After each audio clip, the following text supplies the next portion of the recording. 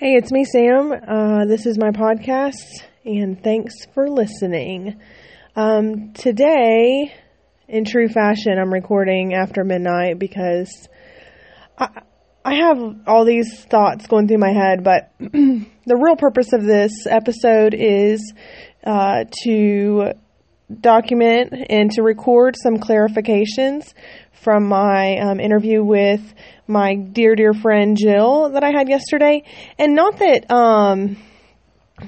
anything that she said was wrong, or that I said was wrong, or that we need to correct any of those things. But here's the thing. And I told her this because I don't want her to feel like I'm like correcting anything that she said or that anything along those lines. But so if you were to go, like, let's say to an auto body shop and there's like a group of mechanics, I don't know, there's usually like three oily-handed guys in there. But if you were to go to like a mechanic shop and there's these mechanics in there and they're talking about cars and engines and things like that, you may stand on the outside of that conversation and not understand anything that they're talking about, because obviously they're using their own lingo. They're talking in a way that they understand, because they all have that common interest and passion as far as vehicles and engines and all of those things. I mean, like, even in the sports world, like, there's times when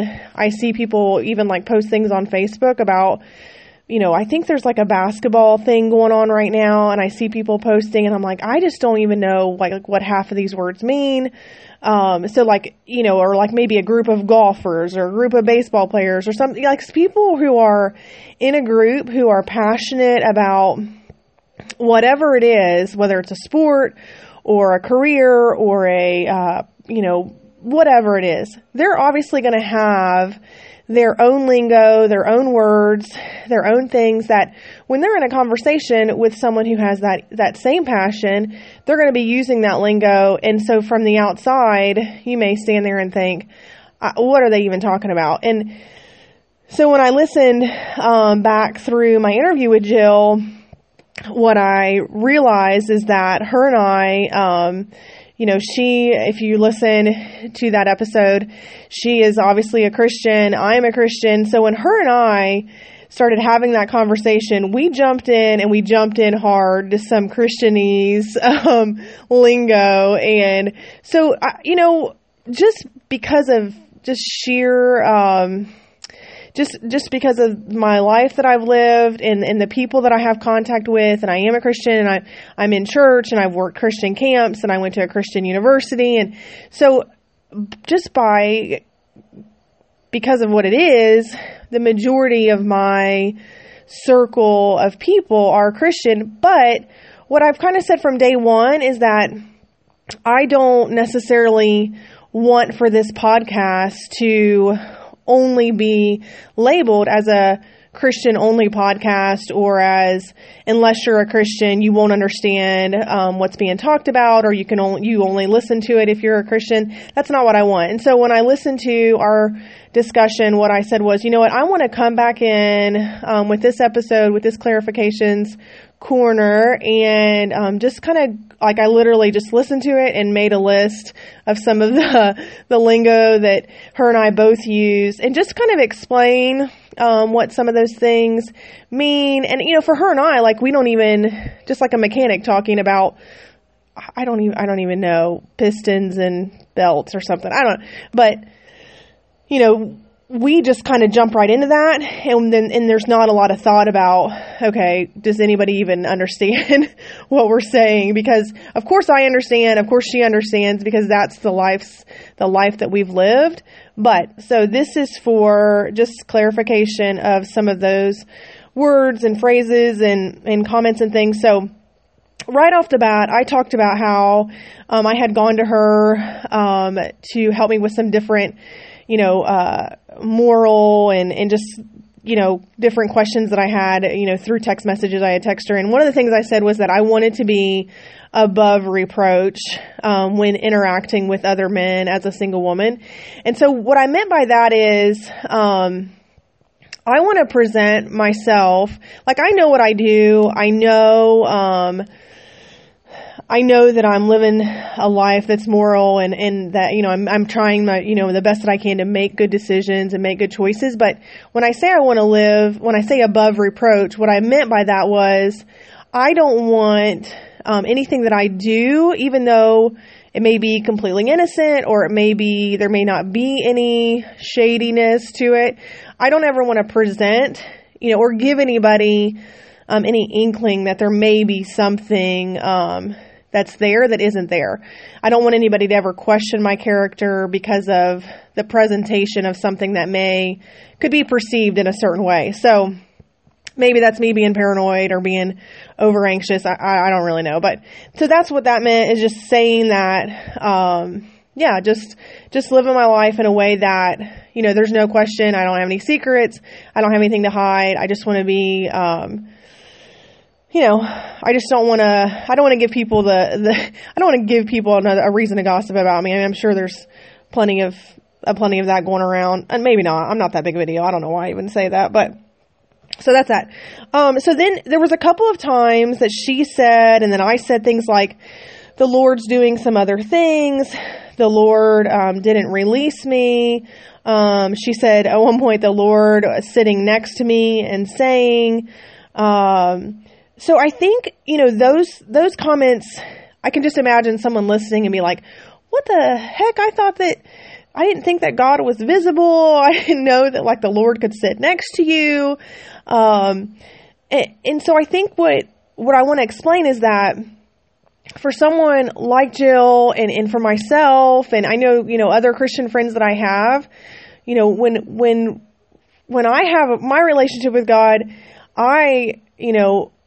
the intimacy level, it might as well be, Jesus sitting next to me kind of deal. And I know she would say the same thing, the level of intimacy puts it at a point to where, there's an interaction level that is akin to a best friend, but in also a way that's reverent and that's, that is a father. And so that when she talks about God and about the Lord in those ways, I think what she's saying is that there is a connection and an intimacy in her relationship with God that allows for her to feel as if God is there with her, giving her direction, giving her, just guidance in her day-to-day life.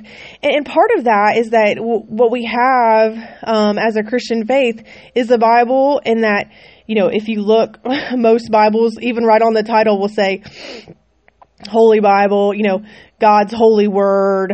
Some of them will have printed right on the top of it. And so even though God's not, sitting beside me and verbally, audibly talking in my ear, when I read my Bible, those are God's words, I believe. And so I can with confidence say, I'm reading God's word. I feel that and believe that this is God speaking to me, and I, pray and ask for God to give me direction through His words and in prayer. So that's kind of what that meant. I just know people will be like, that feels kind of hokey pokey. Like, what are you talking about? The Lord sitting next to me and saying. So that's I wanted to explain that piece of it too. Just some logistical things too, like. She talked about a mega church, and just to explain that, I actually asked her, when we had one of our previous conversations, I said, I never thought about this, but I used to live in Memphis for a short period of time. I also lived in Atlanta for a short period of time. I lived in South Texas for a period of time. And in all of those areas, there were these churches that are considered what's labeled as a mega church. And I don't know, what the actual, of course I don't know the exact number, but I don't know what the exact number is as far as membership that takes a church from just being a normal church to a mega church. I know one of the churches that I attended in Memphis had 5,000 members, 10,000 members. I mean, so these churches are gigantic.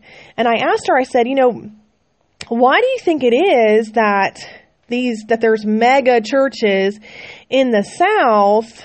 But if you think about it, and if you're in a church or you're in the area, I mean, we're an abundance of churches. There's no doubt about that. But when I was thinking about even the area that I live in, I can think of one church that maybe would cross the line as far as maybe being considered a mega church. But even with that particular church that I'm thinking of, I don't think that they run more than 1,000 or 2 members. So I don't know if they even cross that, line to be considered a mega church. But so what she was saying about her mega church starting a campus, and then within that mega church having small groups. So what typically happens, and I saw this in Atlanta, is that there'll be one church, let's just as an example, there'll be one church like in downtown Atlanta, and that church will grow and grow and grow and grow. And then they'll get to the point to where they'll feel like there's a need in North Atlanta. So then they'll do a campus that's connected to that like base church, the mega church in North Atlanta. And then when that church in North Atlanta grows and grows and grows, then maybe they do another, like I've heard them called like satellite campuses, or, she said like, oh gosh, I think I just inhaled a mosquito. Oh my gosh. So yeah, that's what it was saying. Like these churches get so big that they start discussing, where else can we look to where there maybe is a need to start another church. The other thing that she said about a small group within the mega church is that if you can imagine, like if you've ever been to a concert, I haven't been, I've been to the NSYNC concert in 2000, and that was fantastic. Pink and Cisco were the openers, so that's something I'll never forget. But anyway, I haven't been to a lot of concerts.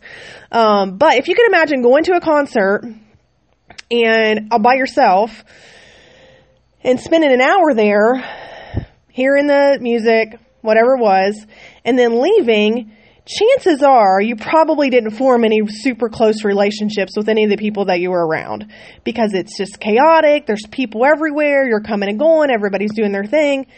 So what she was talking about small groups being kind of critical within these mega churches is that, so just imagine at that same concert, at the end of it, they say, we want for all of the people who are vegetarians to meet in lot B of the parking lot, whatever. And so then here you've been a part of this, this concert, but afterwards, you go out to lot B, and now you're connected with all the vegetarians. And so now you are meeting people, and you are forming relationships, and you have a common bond and a common, interests and things like that. So that's what she was talking about with small groups, is that, they'll advertise and they'll kind of promote, whether it's, 20-something families or 30-somethings or older individuals. I know some churches will promote for older individuals and younger individuals in any age group to meet all together to kind of get perspective from each other. So it just depends on how, how the church runs it. But that's what that kind of means, is just the church, and even my church that definitely isn't a mega church, that's something that we promote, because I think not only is it helpful to be able to kind of connect with other people with common interests and things, but I'm telling you what, this mosquito is tearing out my throat. Hold on. I don't even know if it was a mosquito, but my throat's messed up. Hold on.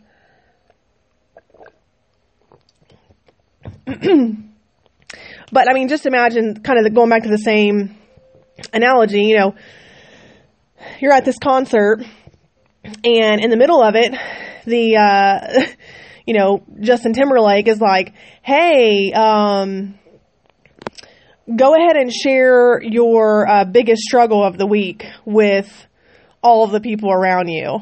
And you're like, no, thank you. So, but when he tells you to go out to lot B and you're with the vegetarians and it's a small group and you're sitting in a circle and it's intimate and like you're with your people, in that moment, in those type of settings, you obviously feel, more connected, you feel more vulnerable, you feel more willing to form closer relationships, which then obviously leads to being more transparent and honest and things like that. So that's, like I said, my church that's even smaller, definitely still promotes like having small groups. And I think that, for some people who, like myself, I really struggle with this. I struggle with going into church and like trying to meet people or trying to make friends or trying to interact with people, because it just feels really overwhelming for me. And even in a small group, I don't feel that much. It's still overwhelming, but it's less when I'm in somebody's home or I'm at the church and it's just, there's 10 of us. And so it's smaller and it's more intimate. So anyway, that's kind of to explain that. So along those lines, when she talked about women's ministry and how that stretched her and challenged her, she didn't actually stretch. What it just means, and I think people know this, is that, it just challenged her in a way that she hadn't been challenged before. But I think, women's ministry, that's exactly what I'm talking about when I say vegetarians. Like, women's ministry is an outreach, specifically to women in the church. Whether there's so many conferences and Bible studies that are directed specifically for women and women's issues. So that's what she was talking about with that. The one thing, just to kind of stay focused on the church comments, she said something about inside of the four walls versus in the world. And so I think what she was saying was that, I know what she was saying, and I just want to explain. It says, it's from what I'm hearing her say is that within her church, they do a really great job of taking care of the people within that building and the membership there. And so what she was saying that they're working on is trying to kind of bridge that gap of, okay, we're doing great within the four walls of our church, but let's try to, push this out of the walls into the world and kind of create this system to where not only are we providing for the needs of the people within our building, but we're also going out into the community. And I think she also talked about her church is doing a lot of those things, which I think is so cool, so great. I've talked about this, and I didn't really bring it up with her, but I've talked about this in previous episodes about how I really believe that, the church is so responsible and it's such a huge need for people's basic physical needs to be met.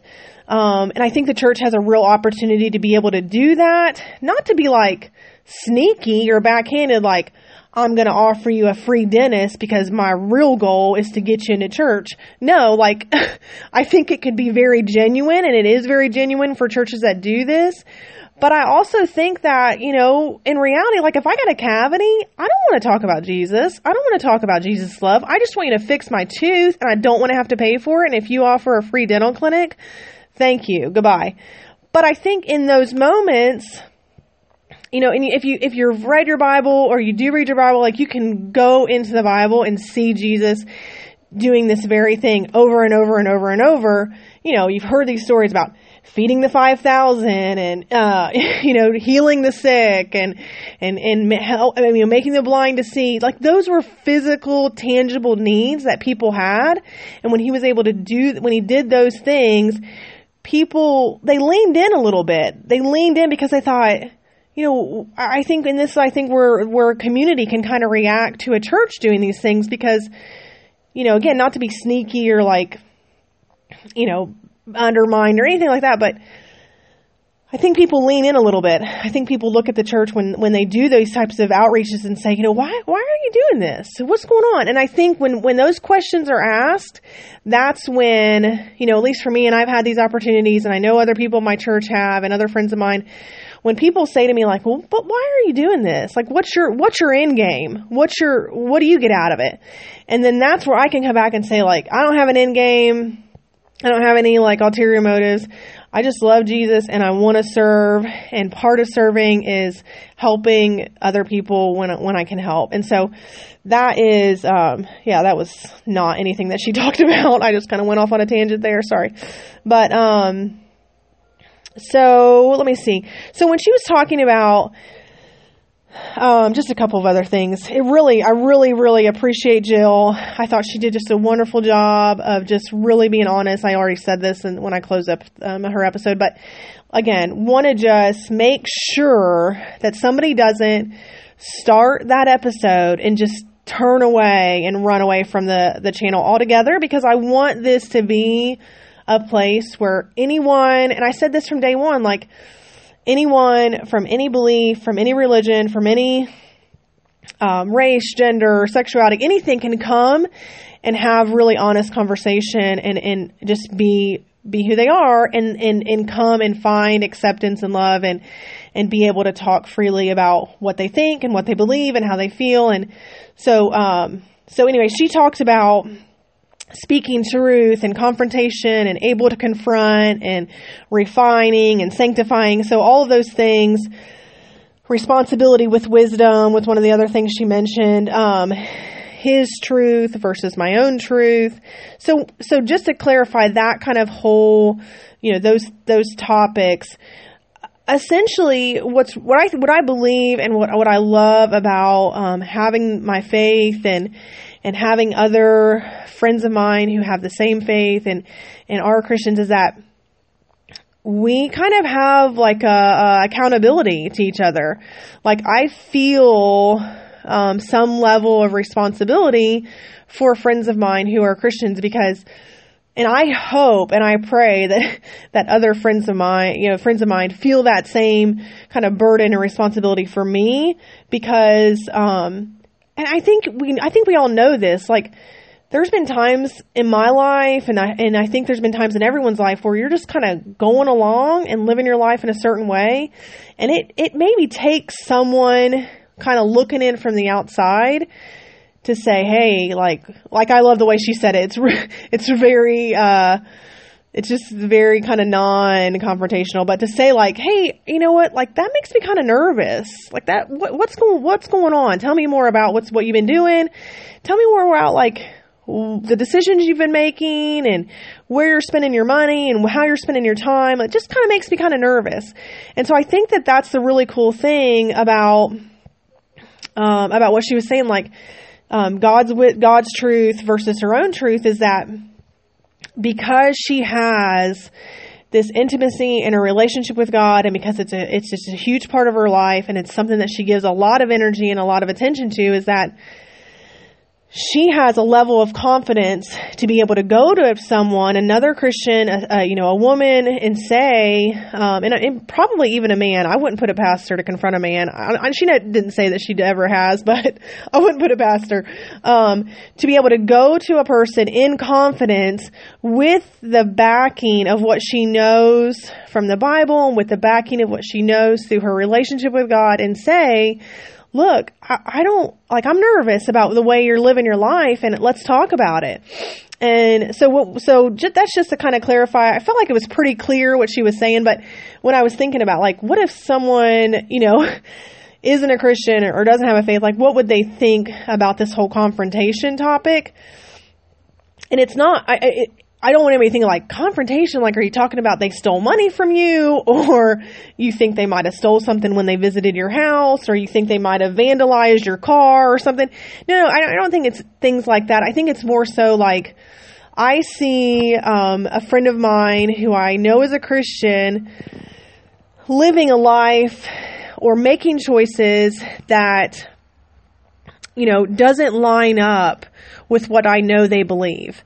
And so I feel like, as Christians, we have a responsibility to go to that person and say, you said you're a Christian. I believe you're a Christian. I believe you have a relationship with God, but this, and this doesn't line up with you having, with you saying that you have faith in God. So, there's like a thin line of, being judgmental and, just confronting in love and in honesty and wisdom. And so I think, having that confidence, like she was saying, and being good at it, I'm doing air quotes, being good at it, but it's not that she's good at it. It's just that she is confident and she has wisdom, and God has given her the talents to be able to really access that wisdom when she needs it in a way that she can, go to people. Just as an example, and I didn't talk about this, but when her and I worked camp, I mentioned this in my podcast when I talked about my first marriage in the episode when I talked about my first marriage, when I first got to that camp, I immediately kind of Velcroed myself to one guy, in particular, who wasn't the guy that the guy that I married first, but, wasn't my first husband, but it was another counselor. And I think I mentioned this actually, that it didn't really matter to me. Like, I just wanted to have his attention, and I wanted to, be connected to him in a way that nobody else was, just my own insecurities and, whatever it was. But, he had a girlfriend, and I said not a fiance, but now that I've thought about it more, he may have been engaged. I'm not really sure. But anyway, he was definitely in a relationship back home, like a pretty serious relationship. And I remember while we were there, she actually confronted me about how, I was spending too much alone time with him, and that it was essentially disrespectful to his, girlfriend, fiance, whatever she was. And so that is kind of that's kind of a perfect scenario, because she knew that I was a believer, and she knew that even though my intentions were pure, he and I never, we just ran around and acted stupid. We didn't do anything together. There was no inappropriate behavior, anything like that. We just went to Captain D's. I didn't, that's a lie. I made that. I said that because she just mentioned the other day about how that's the only thing she remembered about this particular guy was that he loved Captain D's. And I was like, well, there's my, lack of long-term memory, because I definitely did not remember that. But that's what we did. He had a truck, and I had flown into Nashville. So it was just we just ran around and acted stupid. But she knew that I would never want to convey to anyone, or I would never want anyone to think that I was chasing this guy, or anything like that, when, everyone knew that he had a girlfriend and that he was in a relationship. And so that's an example, I guess, hopefully that's a really not very deep example, but that's an example just to give you kind of an idea. So, I think that's about it. Again, it just happens. You just get in this vibe, and her and I, we just kind of have a good flow of conversation, and, the Christian-ese just flows thick. So, the one thing that I said I was actually trying to figure out another word for it, because I kind of hate this word, was testimony. And essentially what the word testimony I think means is just what do people know about me? When I, when I die, what's my eulogy? Or that's kind of, I don't know, bleak, but what do people know about me as far as my faith and my actions and things like that? And so when I say I don't want to compromise that, I don't want to do anything that's going to affect my testimony, what that just means is that I don't want to punch somebody because I'm mad at a traffic stop, because obviously that's not really going to communicate to that person that I'm a Christian, and that I, am able to live a life that's peaceful and calm, and all those. So so I think that's the word testimony. I grew up in a very conservative church, and so that word is kind of like a trigger for me. I don't really like it. I can get into that. I'll get into that some other time. But anyway, so the last thing that's kind of a logistical thing that I wanted to, I'd had Jill to listen to the episode and asked her if there was anything that she felt like she needed to clarify. And so there was just one thing. She said that, her church had purchased 150 body cameras for the, police department at where her church is. And so what she actually found out, well, she said she knew this information, but she wanted to clarify is that it was actually a $15,000 check that was given to the police department for the purpose of purchasing body cameras. So I think the assumption was made that, 150 or so would have been purchased, but she didn't actually know the exact number of body cameras that were purchased. She just knew that, after some fact checking, and we had recorded, she found out that it was a $15,000 check that was given to the police department for the purpose of purchasing those cameras. So to clarify that, there we go. Done and done. So yeah, I hope that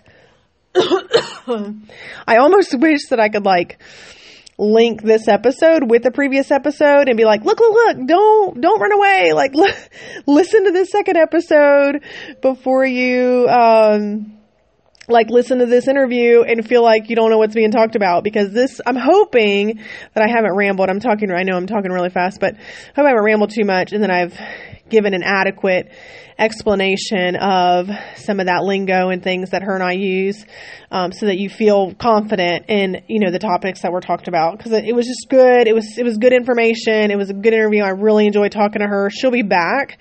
I'm going to close this out, but I'm getting ready to, put this, link for the podcast up on Facebook and Instagram and kind of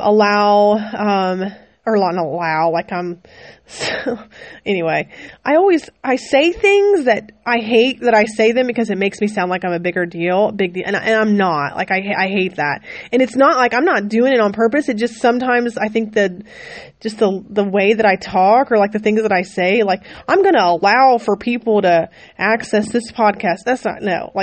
It's stupid.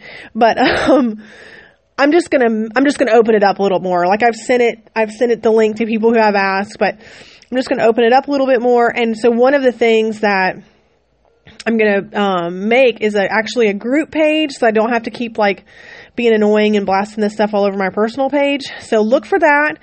And then on that group page, I'm definitely gonna open it up to, like, if you have any topics or any questions or anything in particular, or like if you have an idea of someone who would be awesome to be interviewed, or you think they have a great story, or they have, like, they're just a cool person, like, definitely send me their information or leave a comment or tag them or something. But, tweet them, Instagram, I don't know, all of the things, PM them, whatever you do. So, that's it. That's something to look forward to. And I definitely, confirmed that we'll have, my friend Angela on Thursday. So that's coming too.